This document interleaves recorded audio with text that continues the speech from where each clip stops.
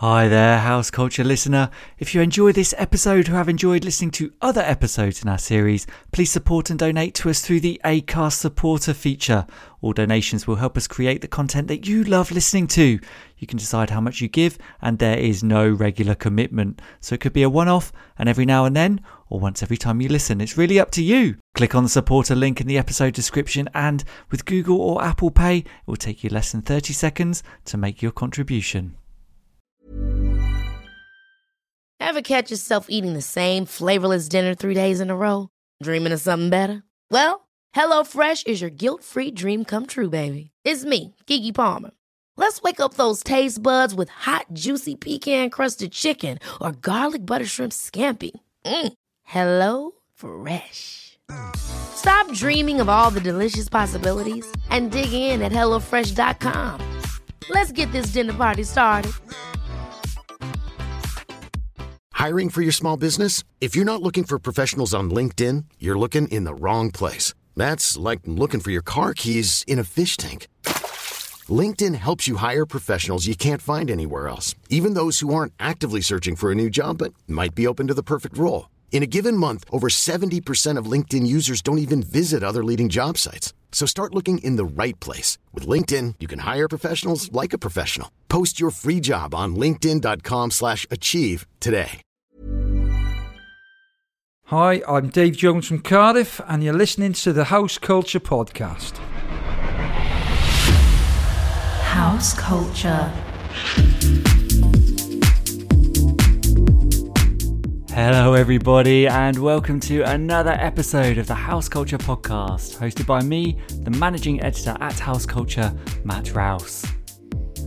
Thanks so much for joining us today. As ever, we at House Culture are absolutely delighted to be able to bring a little bit of the club directly into your headphones or smart speaker or however else you might be listening to this. If this is the first time you've tuned into the podcast, first of all, welcome.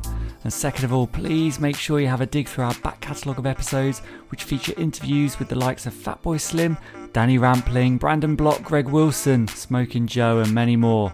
Even if you don't recognise the name, I guarantee you they have a fascinating story to tell.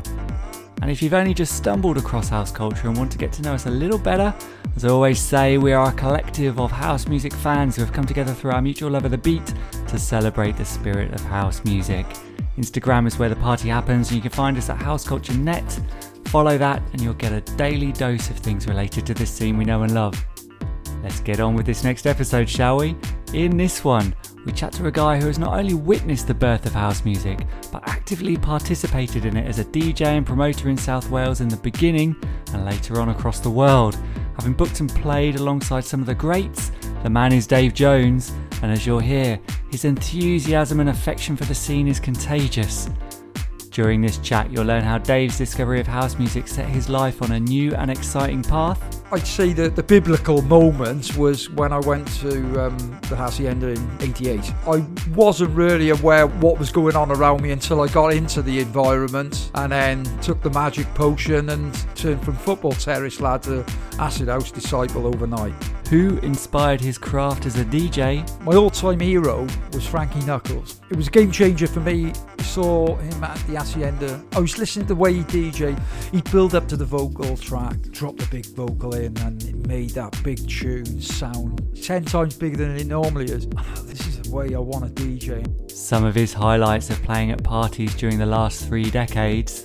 The icing on the cake, certainly for me in my DJ career and as any night as a promoter, was when we invited Louis Vega to play at the club. When he came on, he grabbed my right hand and put it up in the air. He said, he played a brilliant set. And just what this thing called house music has brought him in his life. It's brought me joy, it's brought me pain, but the music is the driving force, and house music changed my life. I'm basically a disciple to this scene, and I always will be, I think. So, set your sat-nav for South Wales and prepare for a journey that takes in Manchester, London, Ibiza and New York. This is Dave Jones. House Culture.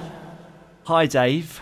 How are you, Matt? Good, thanks. Good to see you. Yes, likewise. Thanks so much for sitting down with us on the House Culture Podcast. My pleasure, honestly.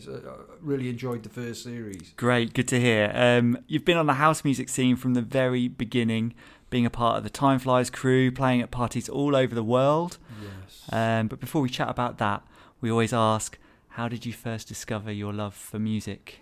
Well, my love for music, my first introduction to music first memory was listening to the Beatles through the medium of my mum and dad. My mum being a big fan of the Beatles and listening, and Hey Jude was the tune in the background. I must have been about 3 years of age, and it resonated, the harmonies, and ever since then been a fan of music. Top of the Pops in the 70s, standard Thursday night. Sat down 7:30 p.m. listening to Slade, Sweet, Bowie, Roxy Music, T-Rex, and then progressed into ABBA. Really, was my first love.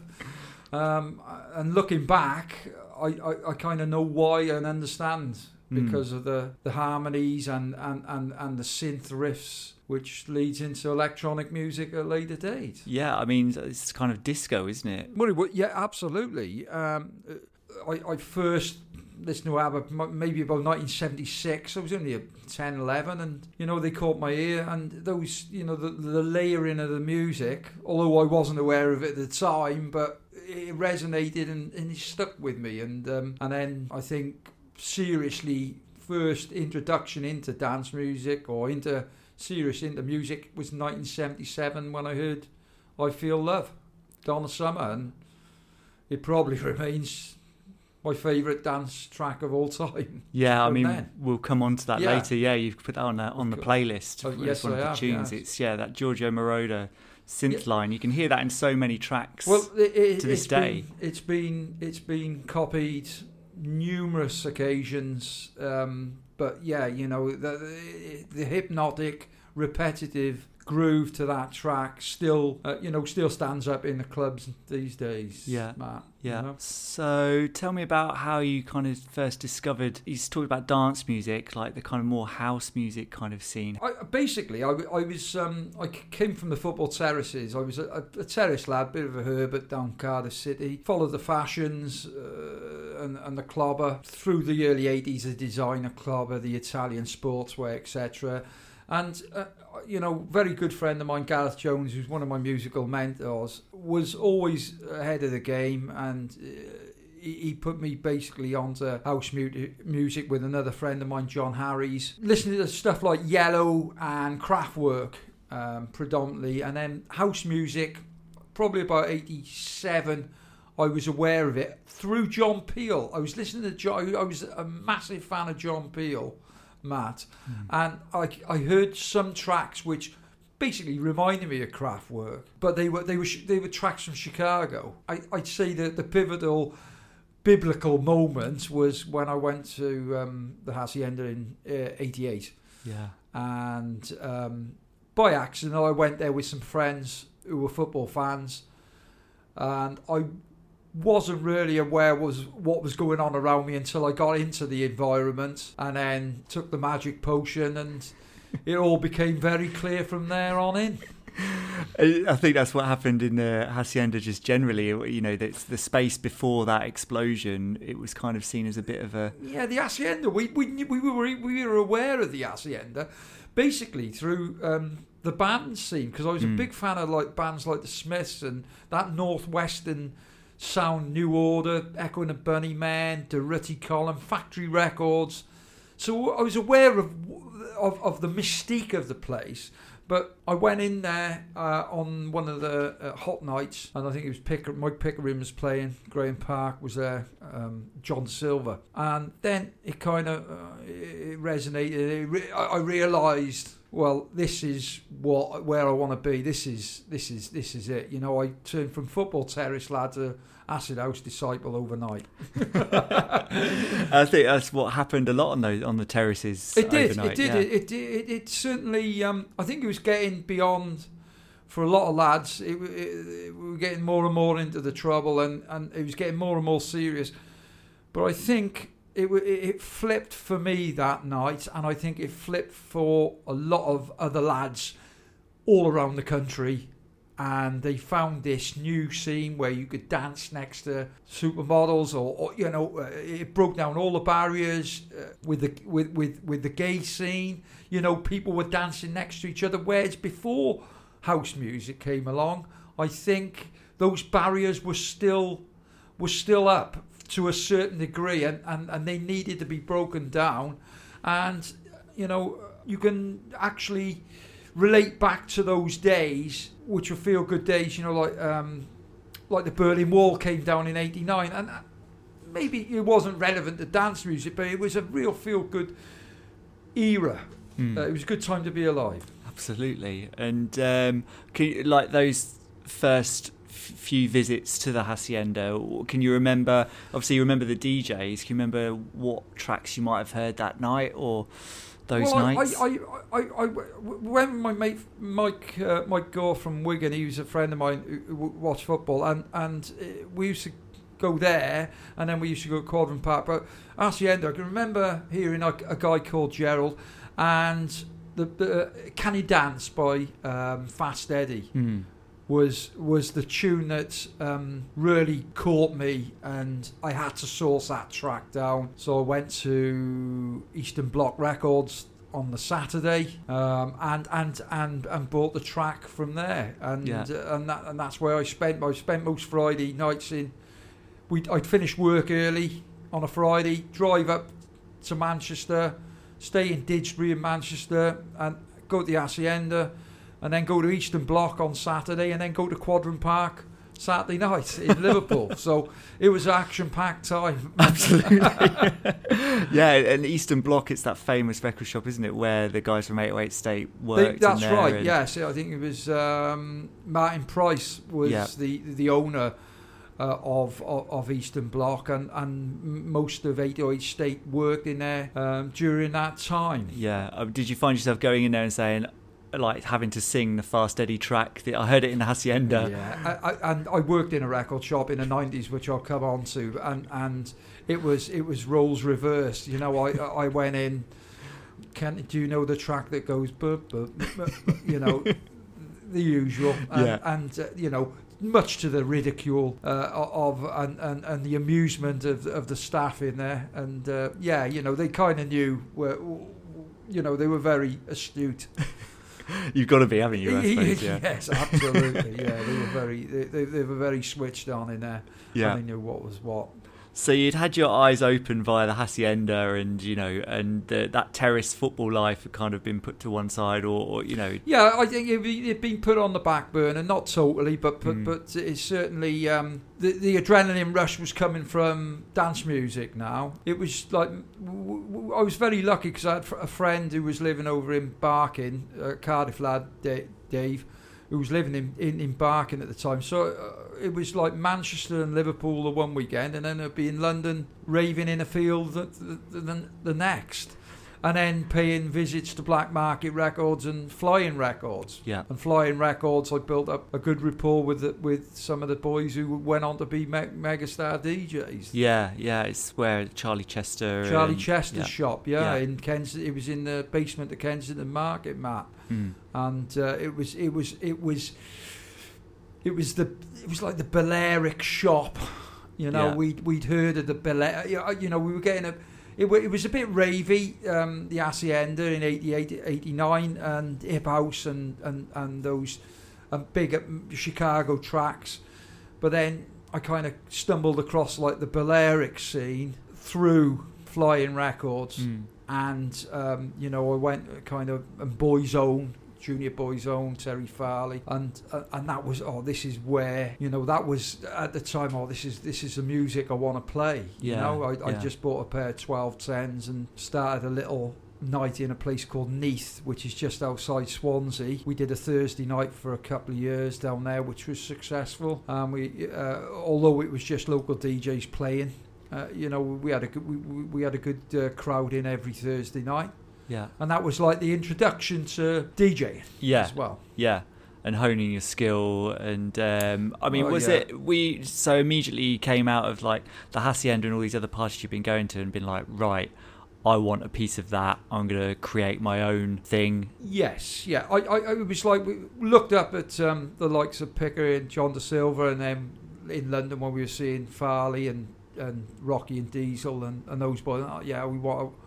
I'd always been a music collector anyway, Matt. So I was always I'd been collecting, and it was a natural progression, to be honest, to actually want to emulate. And although there was nights going on in Cardiff, Three Wise Men were doing their night at Subways, Jason was doing his night at the Venue, and I just basically wanted to be alongside these guys and do make my contribution to dance music in Cardiff. Yeah.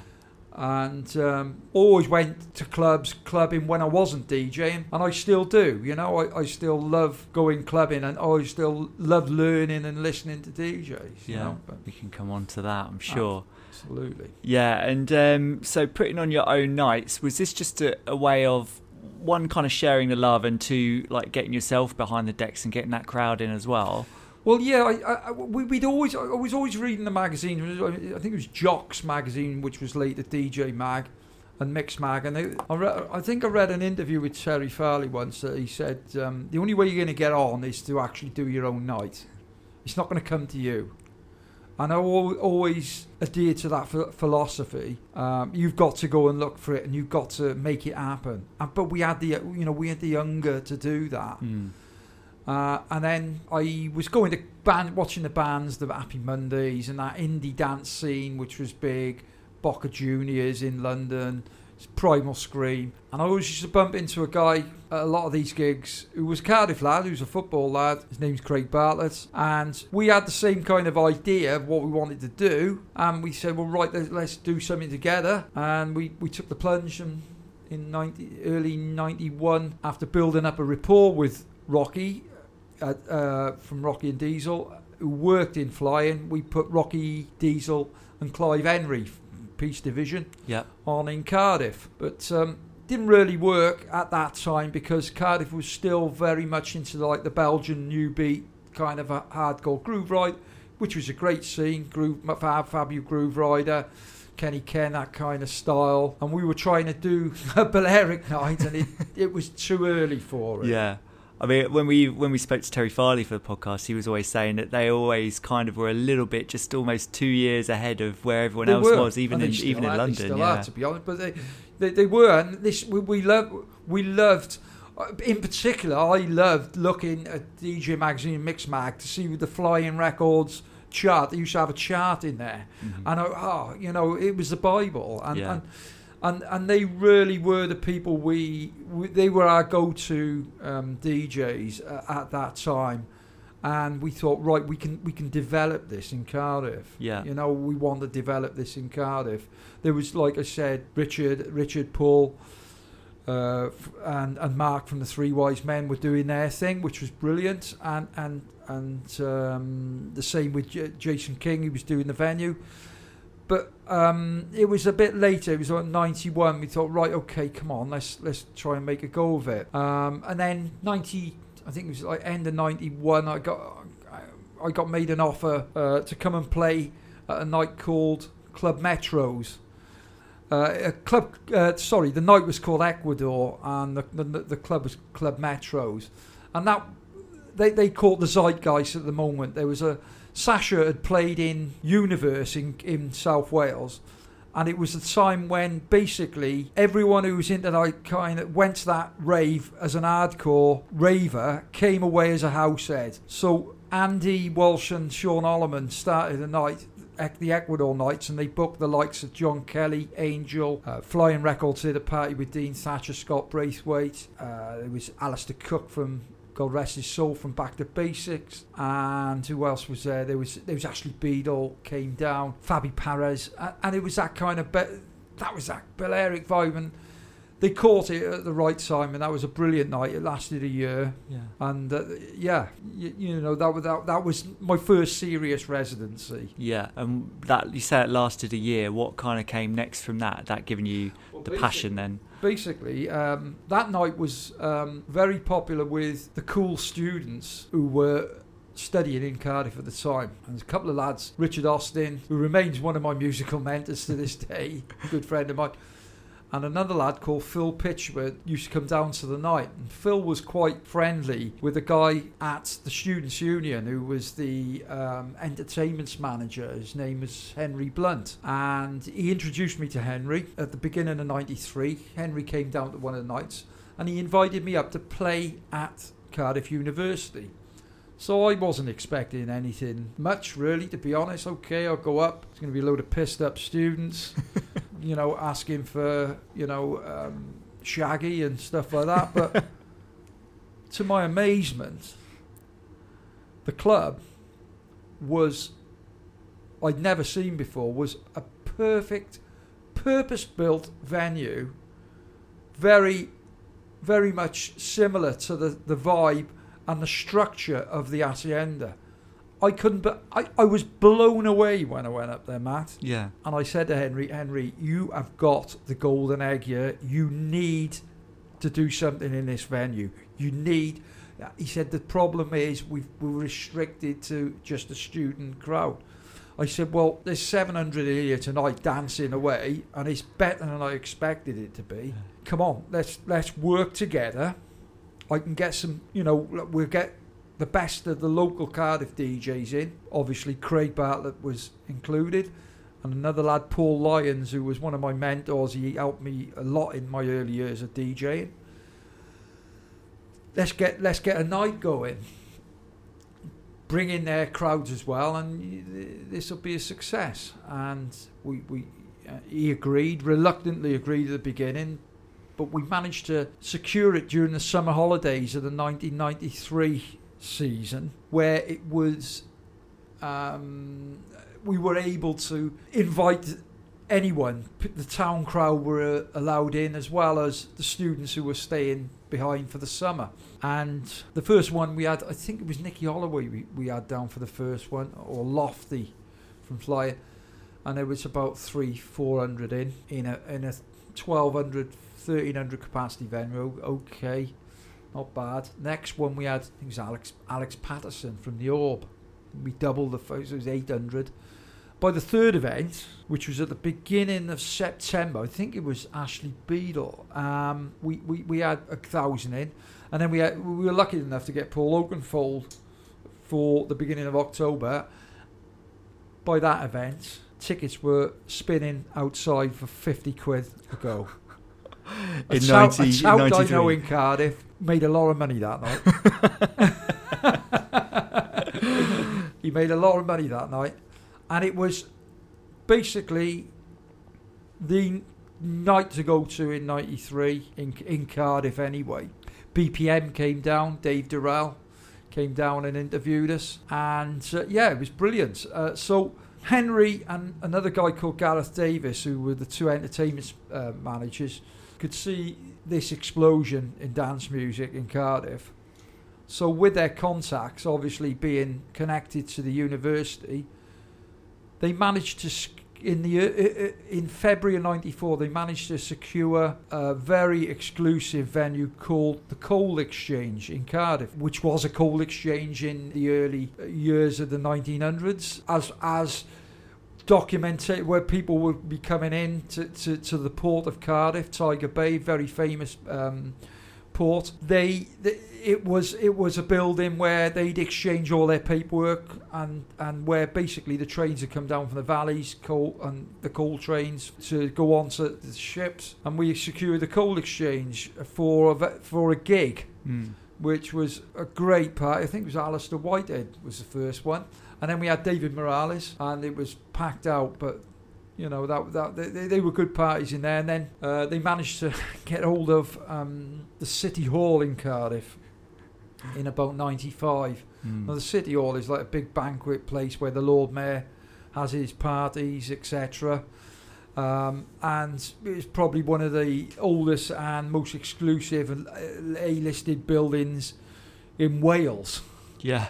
And how the hell we managed to get that place? Henry, I don't know, he must have the Midas touch, because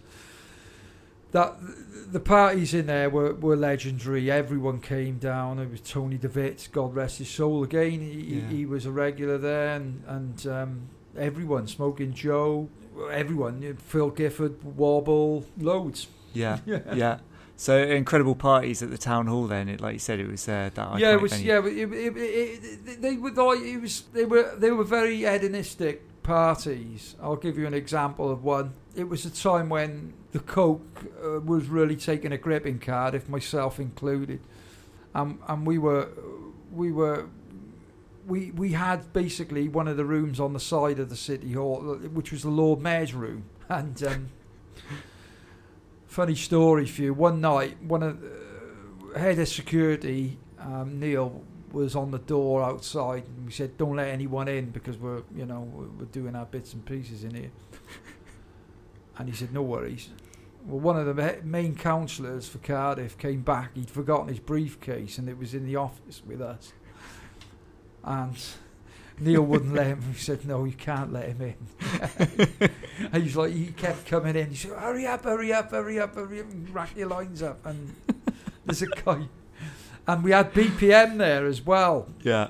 They came back to do Time Flies. And we just had a big doodah, big stripe. And Henry came and said, they want to interview you. And there's some footage on, there is footage of this on YouTube. No way. And I'm in a mess. Yeah. I can't watch it now because I'm too embarrassed. But people are like, what the state? And yeah, I'll send it to me. yeah, I'll send it to you. Yeah, I mean, thank goodness that stuff back then, like footage and things like that, it's a lot rarer to come across it was than these days. Stuff, you know, it was like the ecstasy market was dwindling really because of the standard, and unfortunately, the Leah Betts story at surface, and so we don't want anyone losing their lives through dance music, going out and having a good time, and it was that mid-90s, and it was party time, I think everywhere really, to be honest, and it was honeymoon period for us with that stuff, and we kind of took our eye off the ball a little bit because we were keen in that stuff, and we had to calm it down. Yeah. I mean, you mentioned like a load of big names there that had come over and played. Even someone like David Morales, obviously American DJ. Were you having to like fly them over and put them up and give them the full red carpet? How did that kind of work? Well, it's a good link, to be honest, because Craig and myself were getting... Craig was running a record shop called Wush Records in Cardiff, and he asked me to go and work there with him, which was great. It was 94, 95, 96 I worked in there, and we were really, we were getting all the tracks in, all the imports were coming in, and we were really getting into this American sound, like Tribal UK, Tribal US label, Emotive Records, Strictly Rhythm, and we were really getting into that American sound, and Danny Tenaglia, etc., Tony Humphries, Knuckles. And on the quiet, we wanted to do our own night, predominantly with the American boys, And yeah, it's an expensive game. Yeah. They were double the price of the UK DJs, the same as the Italian DJs. They were expensive. And there was a massive scene in Rimini and Italy in the 90s, Cocaluto, Ralph, and all those boys.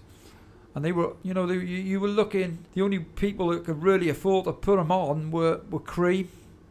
And Hard Times were the night Craig and myself were really looking at which were taken over really from like the Boys Own kind of thing, because they were kind of winding them down a bit by then, and they were more into the production, Junior Boys Own label and Just Tracks.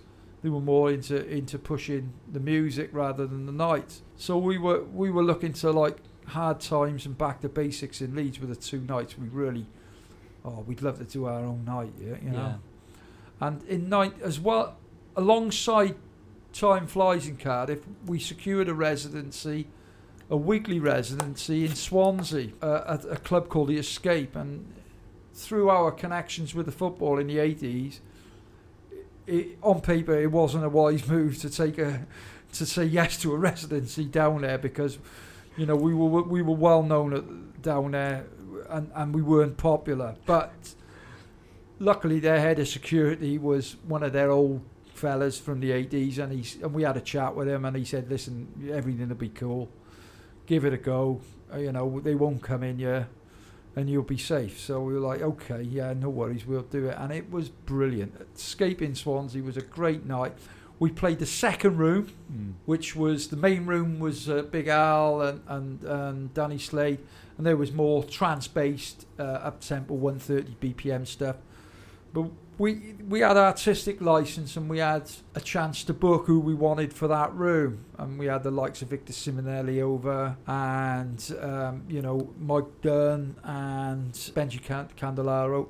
They all came to play in the back room of the Escape, and we built that room up from 30-40 people who just come in for a nose. And it was a 500 capacity room, and within 12 weeks we had the place rammed. Yeah. So we found our sound. Which was that deep American groove with splashings of nice vocal tracks. Yeah. Which were in abundance in the mid-90s. Yeah. Yeah. So, and obviously with working in the record shop, we were getting the pick of the litter. So we're getting all the promos. So we were breaking tunes. We had a weekly residence there. We were still working with Time Flies, but we were starting to get busy then, and we had a little bit of a license to invite residents. And we thought, well, right, let's try and get a bit of a cartel going between residents of other clubs, and let's all swap with each other, play, and start getting out and playing out.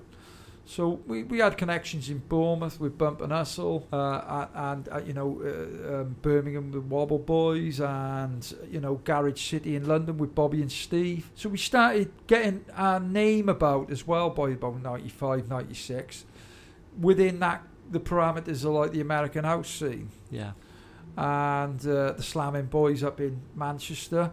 All these clubs were booking the big name American DJs, but because we were working for the Escape and we were working for Time Flies, they wouldn't entertain getting Knuckles and paying him stupid, silly money. Yeah. They wouldn't do it. Yeah. They'd rather put their resources into Paul Oakenfold, which is great, and people like Norman Cook, who was starting to make his name through his Fatboy Slim alias, and so although we had one up our back, really, to be honest, Matt. Yeah. At that time. Yeah. So desperate to do our own out. We thought, right, okay, now we want to take this room 2 scenario in South Wales to a room 1 scenario, Yeah. And what was that next step? Next step was starting our own night in 1998. The night was called L'America, or is still called L'America, although I'm not personally involved in it anymore. That started on July the 4th, 1998, with guests Paul Trouble Anderson and CJ McIntosh at a club called the Emporium in Cardiff. First one we had 600 in, which was great. We were over the moon. Second one we had Hippie Florales. We dipped on the second one. We only had about 400 in, and we were a little bit despondent. But Tim Corrigan, who was the manager of the club, who remains one of the best managers I've ever worked with, because it was very difficult when you're working with managers who didn't have the same foresight as what we wanted to achieve. He knew what we wanted, and he was very supportive, and he knew we'd get there with it. And we had a few wobbly nights where we thought, oh, are we going to carry on with it? But we stuck with it, and we had Graham Park in 98, 99, Jazzy M. And then we managed to get Roger Sanchez on a Thursday night. Incredible. With the backing of the club. We said, listen, it was Easter Thursday. With the backing of the club, they were very supportive. Listen, if we lose a few quid, we'll help you out. We managed to break even, so we were over the moon. Yeah. Over the moon. So that the night was starting to really take hold in Cardiff. We were getting good numbers in Kenny Carp. We had Kenny Carp that came over, and he was absolutely that night was brilliant. Basement Boys came to play, and they it was really going well. And then the icing on the cake, certainly for me in my DJ career, and as any night as a promoter, was when we invited Louis Vega to play at the club. Yeah. On July the 6th, 2001, and it was a very emotional night for me because Craig was busy round the club. He's run around the club. He was ram the clubs. We normally play back to back, Craig and myself. But he said, "Oh, you carry on a bit, and I'll sort the door out." Because we were hands on with the night as far as taking money on the door. When one was playing, the other would be taking money on the door, keeping, and vice versa. We had a great neck. We had some great residents: Gareth Hopkins, Neil Young, Darren Stewart, and they warm up, and then I went on about 11:30, and he wasn't due to play until 1:30, but he turned up early, so I was playing, and Louis Vega was sat behind me, and he was due to go on at 1:30, and it was 10-2, and I was like, "Oh, do you want to go on now? Do you want to go on now?" And he said, "No, I'm happy listening to you." So when he came on, he grabbed my right hand and put it up in the air, and he said, "Oh, he played a brilliant set." And I was so overcome by emotion, Matt. We had an office upstairs, which was a bit of a den of inequity. Every other every time we did a party.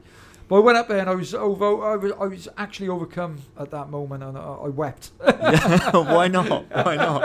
It was like my scoring a goal in a cup final moment. Yeah. I mean, can you remember what you were playing around that time? I was still playing warm-ups. I was playing dubs, and I was warming up, and I didn't want to go in with any of the biggies, and I was like turning tracks over. I was like playing bonus beats in the end.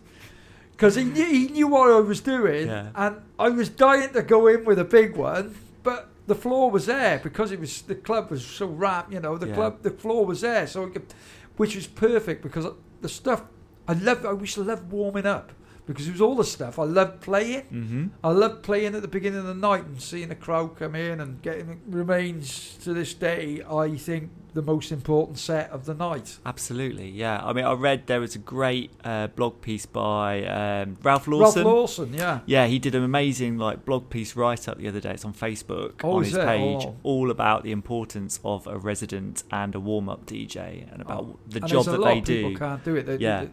As a friend of mine, Mike from Wigan said to me once, he said, "This guy on before you, he's not a warm up, he's a heat wave."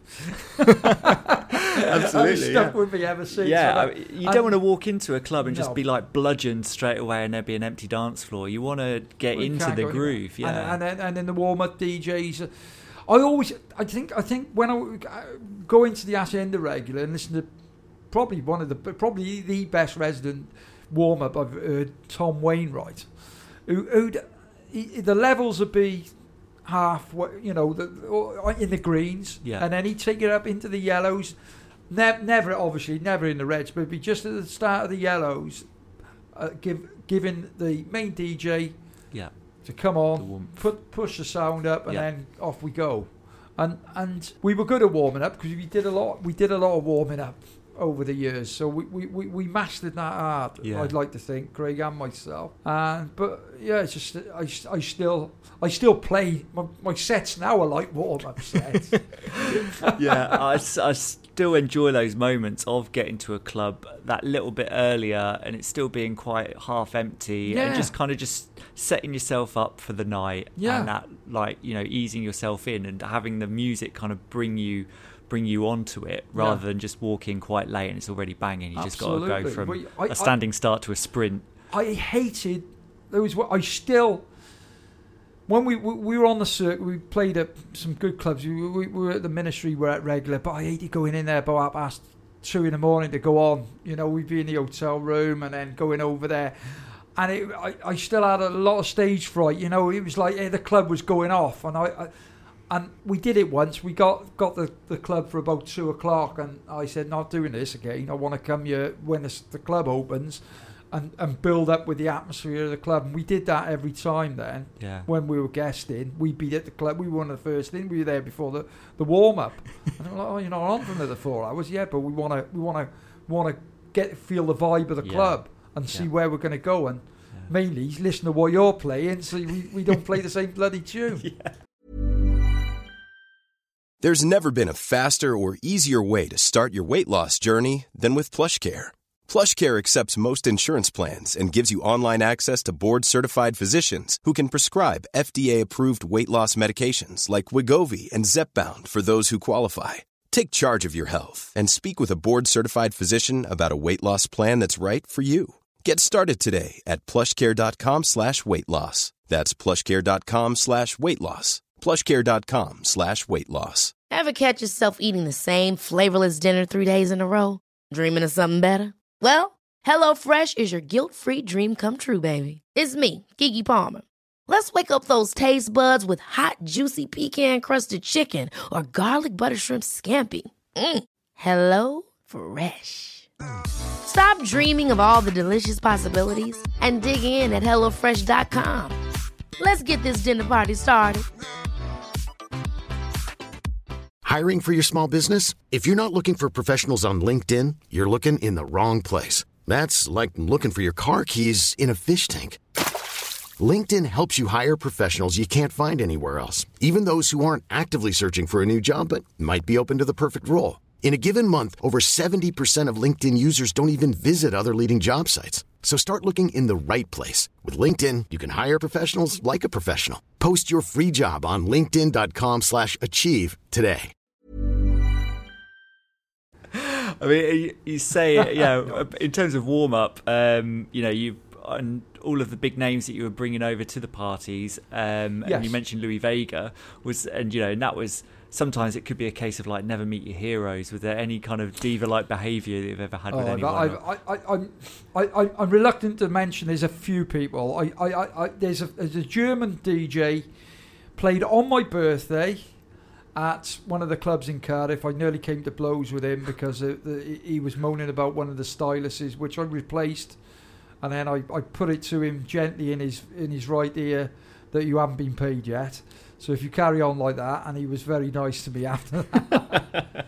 But no, most of them, and Lena, I'll tell you when we talk about the podcast later. All of them, most of them are very, very nice people, and they're good guys and good ladies, Yeah. When were you ever most starstruck? Was it Louis Vega? No, it wasn't. Louis Vega, I was obviously starstruck, but my all-time hero was Frankie Knuckles. And it was a game changer for me. I saw him at the Hacienda, and it was 10th birthday party in '92. And the way he moved, the way I was listening to the way he DJ'd, and that was, after that night, I thought, that's the way I want to DJ. He played 2 or 3 dubs, and then he'd build up to the vocal track. He'd build up with these lovely dubs, drop the big vocal in, and it made that big tune sound just 10 times bigger than it normally is. This is the way I want to DJ, and the groove, and he'd bring it up and he'd bring it down. Obviously he was working, he knew, the guy was a DJ 20, it was 92, so he'd been DJing for 20 years then. So he knew how to work a crowd, all the levels. He adjusted all the levels of the sound, and it was perfect. So he was obviously schooled by Larry Levan, and so we had the Emporium, but we had an opportunity when I was going back to the L'America parties of actually putting L'America on in a club called Liquid, which is one of corporate-based clubs, but it was a bigger capacity. We had an opportunity to do Bank Holiday Sundays. There was an opening in Cardiff, Bank Holiday Sundays, around about 2002. So we took the plunge. It gave us this opportunity to put the likes of Murillo, Tony Humphries on, and take it to a wider audience, because it was got to the stage where, but basically the Emporium legally was at about 400 league capacity, but we had 1,000 in there. And the floor on the Louis Vega night was like, oh my God, we had to have 1,000 in there to cover the costs. Yeah. We didn't make a penny out of that night, but we were running as a business. We were professional then. So we wanted to take it to a bigger audience, which I think, me personally, I thought it was to the detriment of the night, because you opened the floodgates and there was people in there you didn't really want. We had our regular crowd, and they started moaning a little bit because the size of the club, but it did give us the opportunity to put the likes of Murillo, Kenny Dope, etc. on. But we had Frankie Knuckles, and Frankie Knuckles was probably, and still, one of the nicest DJs you'll ever meet. I spent an hour with him after the gig at the hotel when I dropped him off, chatting, and he'd answer every question. I was like, listen, I need to know what was it like? What was it like in the Continental bars and in Paradise Garage and he took time out. He could see I was enthused, and he loved it. He was enthused, and I was like so interested. Yeah, and he's a great loss to the scene in general. Yeah, it was such a sad day when he passed away. It was even on the BBC 10 o'clock news as an item. That's a testament of how big he is, and it's one of my ambitions to go to Chicago, Matt, when they have Frankie Knuckles Day and celebrate his life. Yeah, it's on my bucket list. I'm not going to go on about bucket list, but this is certainly It's certainly something I need to do, because I did go to a lot of the clubs in New York in the early 90s to see Vasquez, and in Sound Factory. I went to Sound Factory Bar to see Knuckles and Tony Humphries, and Tunnel to see Tenaglia. So when I wasn't DJing, I was going all over, immersed in the scene. Still am. Travelling the world, taking it all in. Yes, we had some good gigs abroad, as well as taking all the clubs we wanted to visit. We played in Russia 3 times. What was that like? First time we went, we were silly boys, because we went on a Thursday night, played on the Thursday night. The Friday was supposed to be our touring day, so we go and see the sights. You never had the opportunity to go to Moscow, so we went and go and see Red Square. But all I saw on that Friday was the toilet seat, because I was throwing up. We caned the black vodka. Ooh. Craig and myself on the Thursday night. He ended up throwing up in the taxi, giving all his wages to the taxi driver to clean up. Yeah, and the pair of us were we had acute alcohol poisoning, and we had to travel back on the Saturday. So that was.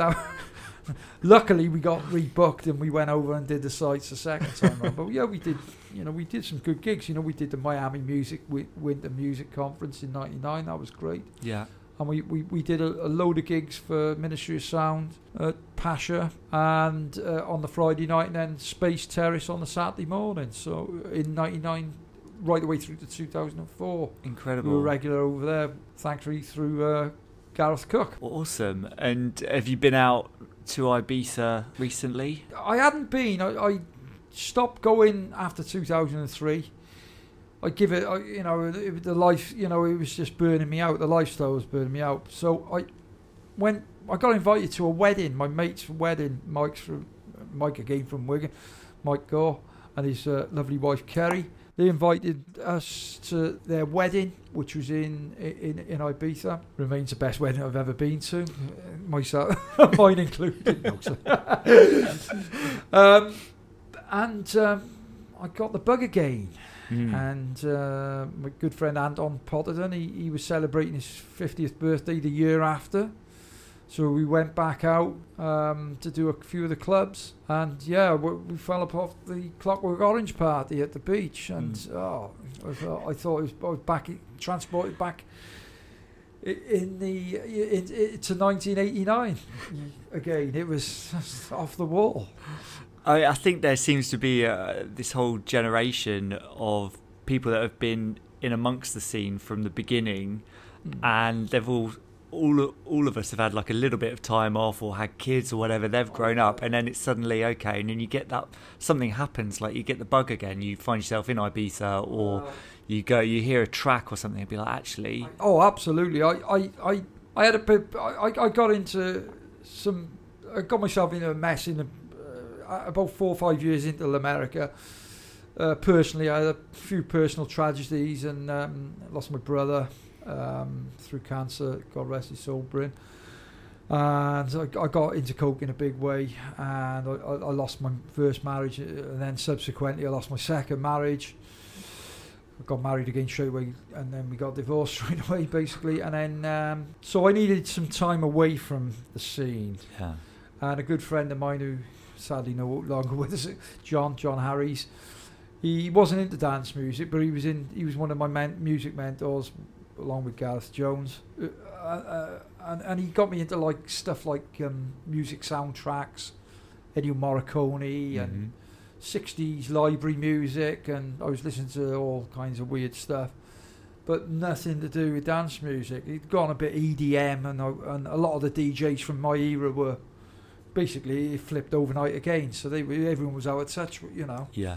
And out of favour. So like we were like Shuwaddy Waddy in Butlins, you know, that type of kind of DJ. So it was, I had a sabbatical, but then when you go back and that Clockwork Orange afternoon, that was a game changer for me. It was like, oh my God, I absolutely still love this scene. But I was still listening to this new stuff. I like some of the new disco stuff, the compilation. I was buying the compilation. I wasn't buying any vinyl. And then I heard a Maceo Plex Essential Mix, and I know Maceo goes on one a bit. He's a little bit hard sometimes, but I love when he makes his house stuff, that real dirty, gritty, twisted house, 118 BPM, and I thought, oh my God, this is brilliant. So it opened up a lot of doors, and I was listening to Dusky and some of the new boys and the new producers, and I was like, oh yeah, I'm getting up, really loving this, and basically got invited down to do a radio show called Digital Exposure, and co-present that with Martin Dibble. He did a couple of mixes for him, and I thought, do you know what? I think I still got something to offer. Absolutely. Managed to get a gig with Clockwork Orange at Printworks through Andy Manston. Got friendly with Andy in Ibiza, and he said dropped him a mix over, and he liked it. So played for them a couple of times, Clockstock, and they caught the zeitgeist of the over 50s clubbers. Yeah, and brilliant, and good luck to them. They're doing a brilliant job. Yeah, I mean, onwards and I think a lot of people are coming them, back out again. They are in Cardiff. Time flies is buzzing again. Yeah. And it's kids have grown up, mortgages are getting paid off, so they're like, oh, it's my time again. Yeah, absolutely. And I think it's that, and the brands from their youth are still out there, and they know it's about knowing what you're gonna hear. It's that trust, isn't it? You know that you go to a Clockwork Orange or a Time Flies event. If you went to those way back when, yes, you can go to one and you'll know that you're gonna have a great time as you did before. Yeah, absolutely. Yeah, and the people, the DJs make the party, but the people do as well, and their crowd are particularly friendly crowd. They're very nice, mostly East and South London crowd, but they it's a real energy to their parties. That was what caught me, particularly more than the music, because I'm like more into the American sound. They played more of the up tempo stuff, but the crowd was so friendly, the Sunday afternoons at the beach parties, they were brilliant because they'd be playing all the old 80s stuff. So I was happy. I mean, how did you find when you came back to it? We're talking just before we turn the mics on about the technology aspect of it, from the vinyl to the digital. I was still, those years that I'd taken out. As a sabbatical, technology moved on tenfold, and I came back and it was Pioneer controllers, and I was like, what? I'm still playing vinyl, and they're like, well, now you're a dinosaur now, mate. But I know now it's going round again because a lot of the cooler DJs are playing vinyl again. Yeah. Like Sven Vath has always played vinyl. Yeah. Stuff's being released on vinyl only as well. It's like if you want to buy that, you've got to buy it on vinyl. Leeds, good friend of mine, Sean McCabe, who runs Good Vibrations Records in Bristol, he's saying that we've been trying to make some music last year and this year together, and he's saying that the vinyl's starting to come back again, but fantastic. The technology's moved on. It's a lot cheaper buying stuff online, click of a button. It's very simple, but not jumping ahead too much. But I thought, right, I'm going to, start the podcast. I need to get up to speed. Yeah.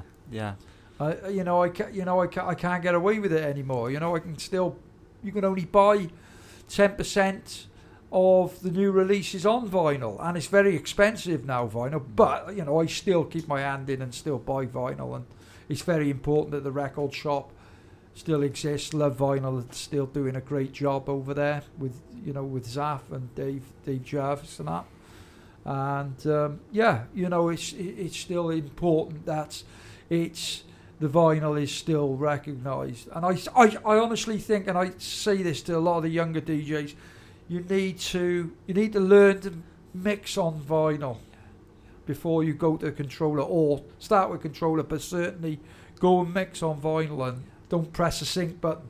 No, you can't get away with it that way, you know. I do like playing on CDJs. Sometimes they are like direct, but there's no kind of finesse on that. I don't think that, you know, I prefer vinyl, having to stroke that and knowing how much pressure to put on the platter or whatever to slow it down. Absolutely, Matt. You know, as a DJ yourself, it's. I used to love it. It was a day out going to the record shop, coming up here. It'd be a day out. I'd get a train up from Cardiff and go to Flying, and go to Black Market and go to Quaff, Roy the Roach, and it was like coming home on a train and I'd be studying the vinyl, the executive producer, you know, the nerd I am. And I'd be like, I think he's done a mix of dub on the beat, you know, and you kind of lose that a little bit with Beatport and Traxsource and all those guys, but it's a cheap way of getting, and it's kind of safeguarding the scene for the youngsters who haven't got that disposable income to go out and buy vinyl. Yeah. You know, you can buy, like the other day I bought 20 tracks for 25 quid. It was like, you know, that, wow. Yeah, you couldn't do that back then or even now. Yeah. Yeah, no. So, but you know, but you know, the scene is vibrant again for me. I think the new production is absolutely wonderful. Some of the new producers out there, which inspired me. It was the one thing I always wanted to produce, and I took the promoter side of it rather than. And I wish I hadn't now. I wish I'd gone the other way and produced. Because you had all the ideas from all these resources of other styles of music. So we've got, last year I had the opportunity. Sean said, would you fancy doing some house stuff? Because he said, well, a lot of stuff I'm doing soulful house. He said, yeah, okay, you know, we'll start on a few tracks. We've nearly finished a few tracks, which I'll get over to you when they're done, Matt. Yeah, and that's an EP coming out this year. EP, yeah, we're looking to do an EP every year because of time restrictions with Sean especially. Yeah. You know, his label Good Vibrations. There, you got Louis Vega, Spen, Jovan, Black Beatnik. So they all Mood to Swing. They all do remixes for him, and he's very high up in the Soulful House league of producers, but he wanted to do something a little bit out of his ballpark and make some more house stuff. So you know, it's like very deep house style we've done. We've nearly finished 2 out of the 3 tracks. So awesome. Look forward to hearing you'll see the fruits of our labour in the next few months, man. Great, yeah, no, look forward to hearing that. And you mentioned your podcast as well that you've launched. Do you want to tell us a bit about that? January the 3rd, I launched my new 2-hour weekly podcast called Space Lab. The name came from a track from Kraftwerk, from their Man Machine album, as I'm a massive fan of Kraftwerk. And I thought, well, right, okay, you were one of the people who gave me the inspiration to do it, actually, Matt. And I mean that. I'm not just saying it. I'm not just smoking. I'm honoured to hear that. Thank you. Of people who are so enthusiastic about this scene, like yourself. And I thought, I got something to offer. And I thought, well, right, okay. I'd approach some of the local community radio stations, but you had one arm up your back with them, and you were restricted what you could do with the show. And so I thought, all right, get this out there. I could do this myself. So I got a little bit of advice off a few people and bought a controller. And I set it up at home, and I do it from home. And I thought, right, I'm going to approach... I want to push the scene in South Wales, basically, first and foremost. New producers, DJs who deservedly, from back in the day, still need to be heard. Mostly to push the South Wales dance music scene, because everything seems to stop at the Severn Bridge, with Bristol, obviously, Bristol being one of the epicenters of music in general. But right, come on, how can we do this? So I thought, right, a separate podcast, 2-hour weekly show. We cover 6 decades of dance music across all genres, predominantly house, but we go back in time to we're going right back to 1970 with the music we're supplying. and I've approached a lot of the big names from well, not just from the 90s, modern day producers as well, young lads, and 95% of them come back and said, yeah, go on, and they've supplied mixes, and it's really excited. We launched on the 3rd of Jan with Rocky from Express 2, Rocky and Diesel. We got Diesel's going to do a mix for us in a late stage, but we got some big names coming up over the next couple of months, as well as the best of the local talent. So just want to get it out to as many people and hope it resonates with them. And we've had some great feedback. Yeah, all good at the moment, mate. Really happy and really buoyant, and got that hunger back.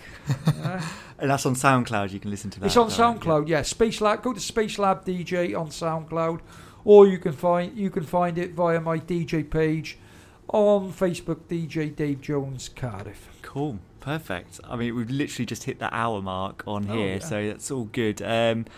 What we usually do, try and wrap it up. We always ask for the 5 tracks for our playlist. Have you got them written down? I've got them written down.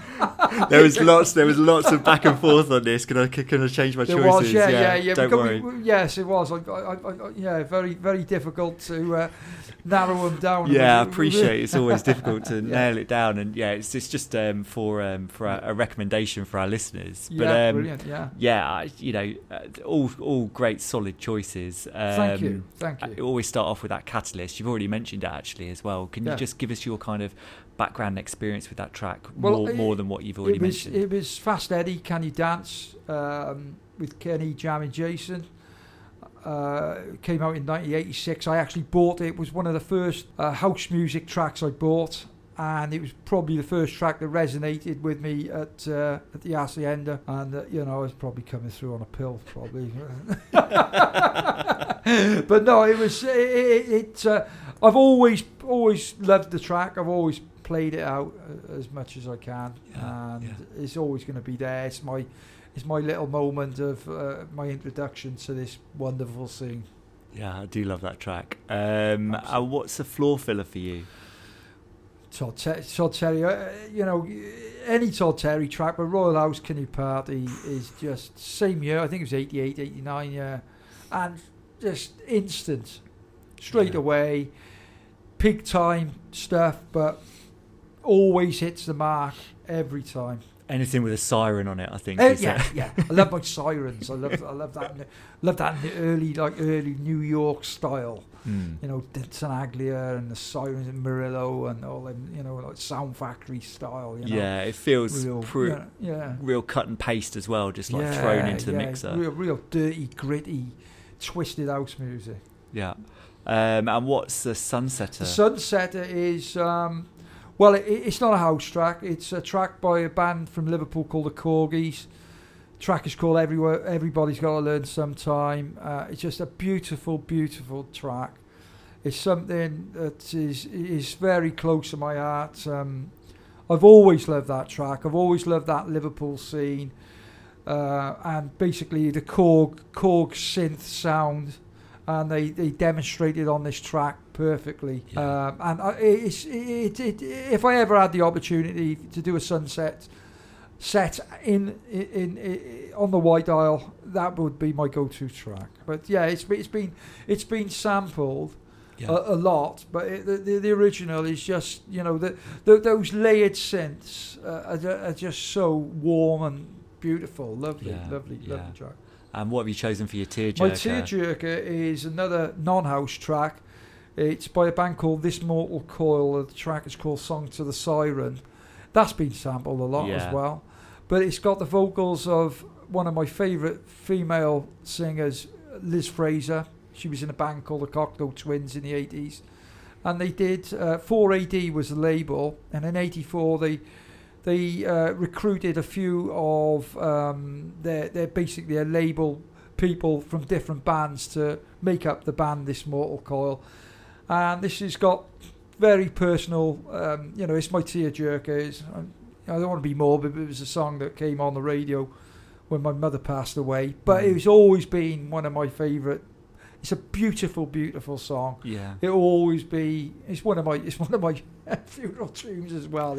It's a perfect 3 minutes 40 seconds. Yeah, it's such a beautiful voice. Oh, the vocal performance on I think it was Tim or Jeff Buckley was the original, which is absolutely wonderful track as well. I think it's Jeff Buckley, but they did Liz Fraser did an absolutely perfect job on that track. And what's your? Everyone's calling for one more at the end of the night. What do you play? There's one tune I heard first at the age of 12, Matt, and it is probably still my favourite tune of any genre, and it's Donna Summer, I Feel Love. But in 1982, Patrick Cowley got his hands on it, and he did a 16-minute version of this track, which takes you on a journey. Now, it did piss a few doormen off who wanted to call time on the night.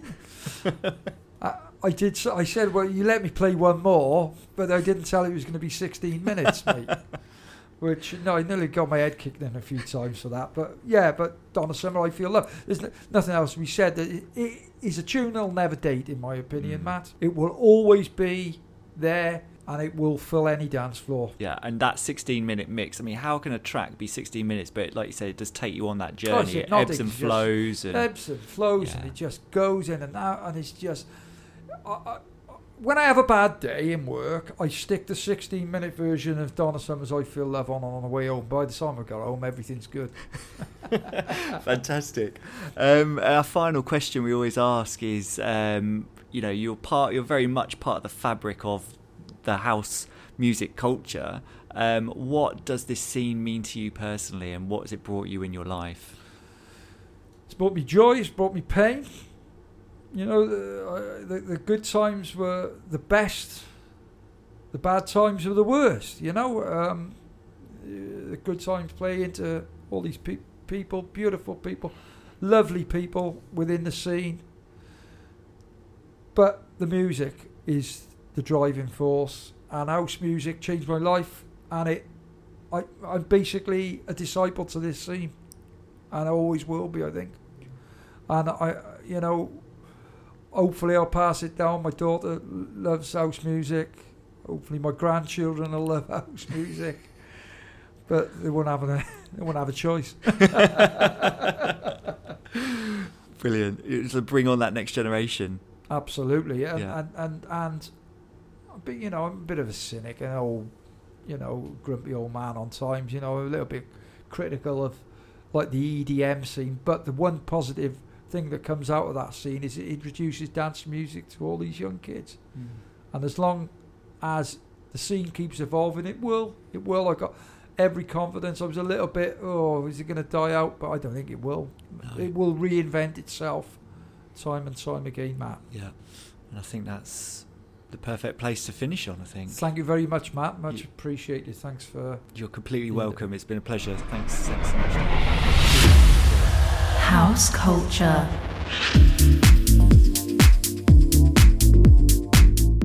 I hope you enjoyed that one, guys. He's done it all, hasn't he? Put on huge parties, played across the world, and even worked in a record shop that was featured in Human Traffic. Thanks so much to Dave for that one. A genuine pleasure to meet someone who shares as much passion for the scene as us at House Culture. Now, you heard Dave mention his own podcast called Space Lab, and since we recorded this interview, he's also launched another more down-tempo offering called Balearic Sundays.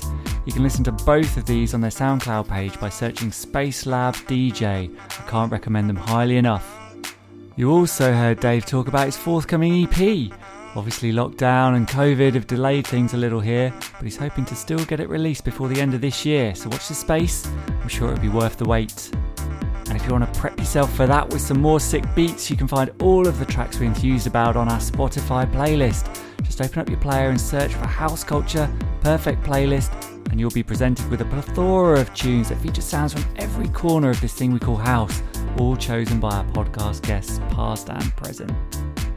Once you've followed the Perfect Playlist on Spotify, please support this podcast by loving, liking, tweeting, sharing, and by leaving us a rating or a review on Apple, This is really important and will help us continue to create these episodes that we hope you love listening to. It could also get you a shout out on a future one as well. This time the lucky shout out goes to Dermot Duffy, who got in touch on Instagram to tell us how much he was looking forward to listening to our interview with Danny Rampling. Well, Dermot, I hope you enjoyed it and are continuing your journey through the other legends in our back catalogue. Any more comments could be made by hitting up our Instagram feed at HouseCultureNet or following the hashtag TrueHouseCulture. This way you'll be kept informed of all the parties that are currently happening all over the world. And finally, if you want to reach out to me, Matt Rouse, you can do it directly on Instagram at DJ Matt Rouse. Thanks for listening, stay safe, and see you next time.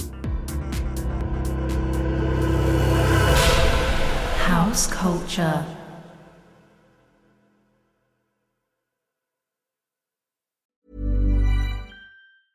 Hey, it's Paige DeSorbo from Giggly Squad. High quality fashion without the price tag. Say hello to Quince.